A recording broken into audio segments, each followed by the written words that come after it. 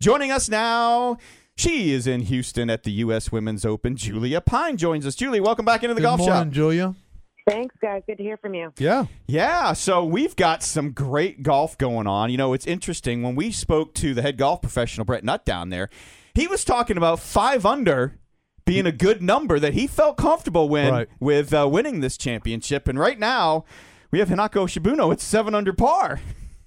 Yeah, she put on, a show yesterday. These ladies are so good. I do think conditions, will be a little different. We got about a little over a quarter inch of rain last night, so hopefully that doesn't impact play too much. But but the display of golf has just been incredible. Isn't there a bunch of weather coming in for tomorrow too, Julia?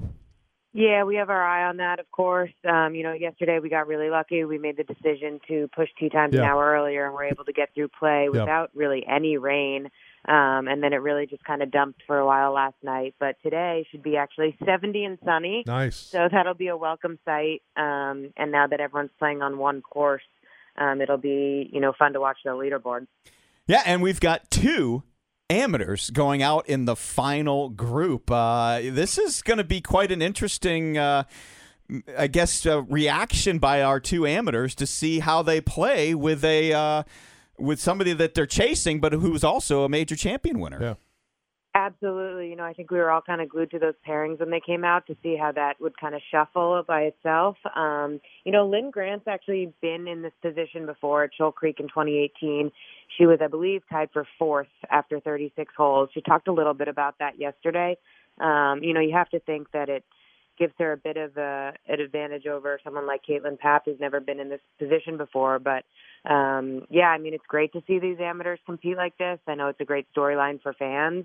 And it also just, really shows the strength of amateur golf in this country. Yeah, and there has only ever been one amateur champion, correct? Catherine Lacoste. We've actually talked to her on the show. That's right. Yeah. We've actually talked to Catherine this week as well. So, she gets to hold that title as the only, but I'm sure she'd love to see another one join her. So I'm sure she's tuned in. But we've had plenty of runner-up finishes from amateurs before, too. Yeah, and especially some big names. I mean, 2 people in the field this week, Morgan Pressel and Brittany Lang, both finished as runner-up in 2005, an absolutely unbelievable Women's Open, when Birdie Kim holed that bunker shot to win.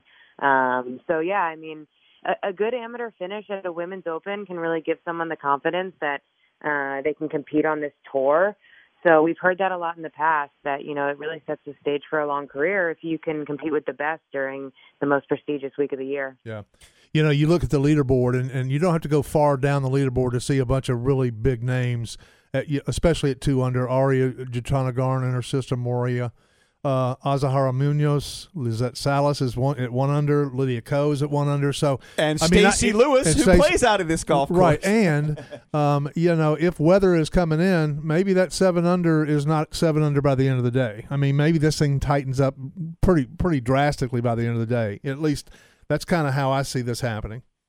Yeah, to me, it's just a really intriguing leaderboard. After round 1, Amy Olsen had the lead. You saw she dropped back. Right. Now back 4 shots. So a lot can happen on these golf courses. Cypress Creek really demands accuracy on your approach shot and good putting.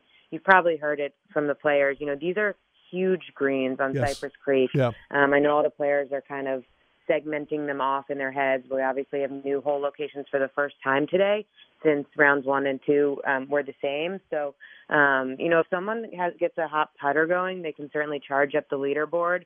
But yeah, some of those names, Aria Jutanagarn's a champ. She's been here before. Stacey Lewis, she's playing in her hometown. Mm-hmm. So I know she has extra energy, but also extra pressure. And, there's been a lot said about Christy Kerr, at 43 years old doing what she's doing this week. Yeah, and injured as well.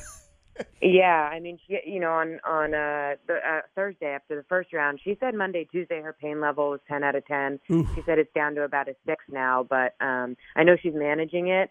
I think she's trying to be strategic about, how much she's putting onto those ribs, where she does have, she's coming off just 3 dislocated ribs. She said it was starting to bug her a little bit more at the tail end of her round yesterday, but you look down at the leaderboard and what she's doing is phenomenal. Yep. Again, we're talking with the USGA's Julia Pine down in Houston at the U.S. Women's Open. And, so when we start talking about everybody playing, the Cypress Creek course today and the big greens, it seems like that there has been opportunities, like you said, where somebody gets hot, they start getting it into the right section of the green, and they make a little bit of a run. And then, like we saw Lizette Salas, it seemed like on both golf courses, you were seeing like a Lizette Salas was getting up there, and then she kind of fell back. Is that kind of what you're seeing? The trend is that you miss with shot, and then all of a sudden you get. It seems like things tighten up a little bit, and then you're seeing a bunch of birdies, and then you're seeing a bunch of bogeys. Yeah, I mean, it was funny. I think it was Brittany Lincecum who said this, but that's less about the golf course and more about it being U.S. Open week. It's kind of like one thing can just go slightly wrong and you just lose focus, and a U.S. Open just tests you in a way that you're not tested the rest of the year. So, you really just have to make sure that, if you have a bogey, if you have a bad shot, you're really just starting from a clean slate, moving on mentally, because there are birdie holes out there throughout the golf course. But you just can't let yourself kind of, let up mentally at all. You have to stay focused. But, again, now that everyone's back on one golf course, I think we'll see a little bit of movement across the leaderboard. And also, for the fans watching at home, now that all the coverage will be on one golf course, it might just be even more fun to tune in and kind of follow along. Yeah, it was actually some of the best golf I saw played yesterday was by a whole bunch of the ladies that were at 3 over par, trying to hang on for dear life. There was some great up and downs. There were some some putts made, some clutch 5, 6, 7 footers made to make the cut, and that's sometimes it's harder just to make the cut on the number than it is to compete at the top of the leaderboard through 2 rounds. Yeah, you're so right. I mean, that group at 3 over is, a pretty impressive group of players. You got Jess Corda, you got Allie Ewing, formerly Allie McDonald, who just won for the first time on tour, and then Sophia Popov, who many think is the best story in golf this year. So nice to see them make the cut, play this weekend, so that fans can see more of them. Well, the one thing that I've noticed is you can't blame it on the greens. These greens are perfect. Is that what the players are saying, Julia? Or, I mean, it seems to me if you pick a line and it's the right line, it's going in. I mean, Yeah. And, I mean, Chris Ortmeyer and his staff as the superintendent here at Champions, I mean, for the first time ever, they were tasked to, care for 2 golf courses for a Women's Open. So, I mean, we have to just shout out as much appreciation to them as possible. They've done such a great job. The players have had nothing but good things to say about the conditions of the golf courses. It looks great on TV. It really does. It looks in fabulous shape. So, looking at pin placements for today, are we going to get moving Saturday, or are we going to get hang on for dear life Saturday? There's definitely some tough conditions out there. But, again, I mean, these ladies are so good. No matter what we do with the setup, you're going to see a handful of people really play well on any given day. So, again, I think it comes down to who has kind of their putting locked in.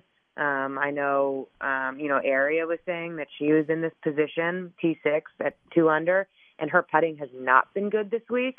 So, I think if she can turn around her putting, that's really the one to watch that's kind of lurking on the leaderboard. And then you can't, not say something about Stacey Lewis just because she knows the green so well. Mm-hmm. So if she can kind of figure out something there too, she definitely has an advantage.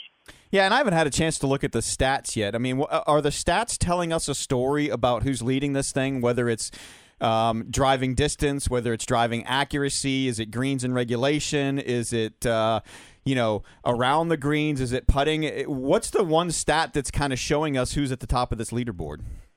Yeah, it's surprisingly, it's hard because, half the stats now are on Jackrabbit. Right. But I think on Cypress, it's not necessarily greens in regulation because the greens are so big.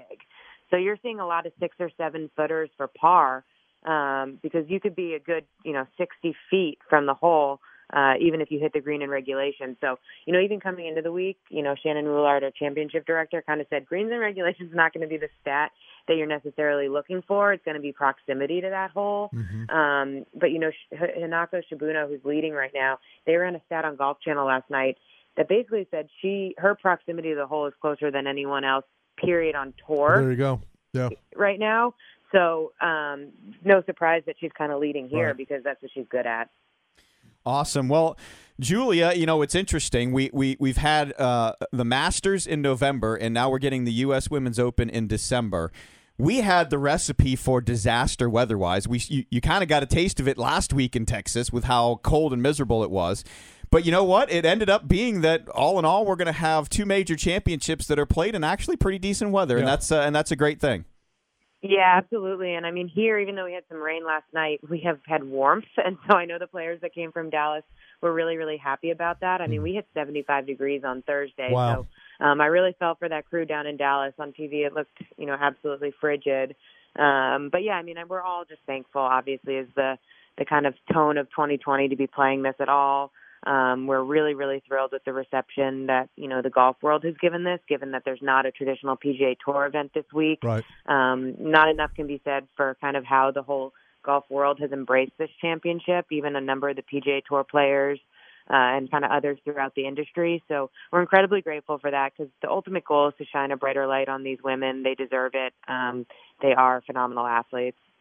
Well, Julia, we always appreciate your time. Have a great weekend down there in Houston, and we'll be watching. Thanks so much. Thank you, Julia. That is Julia Pine with the USGA.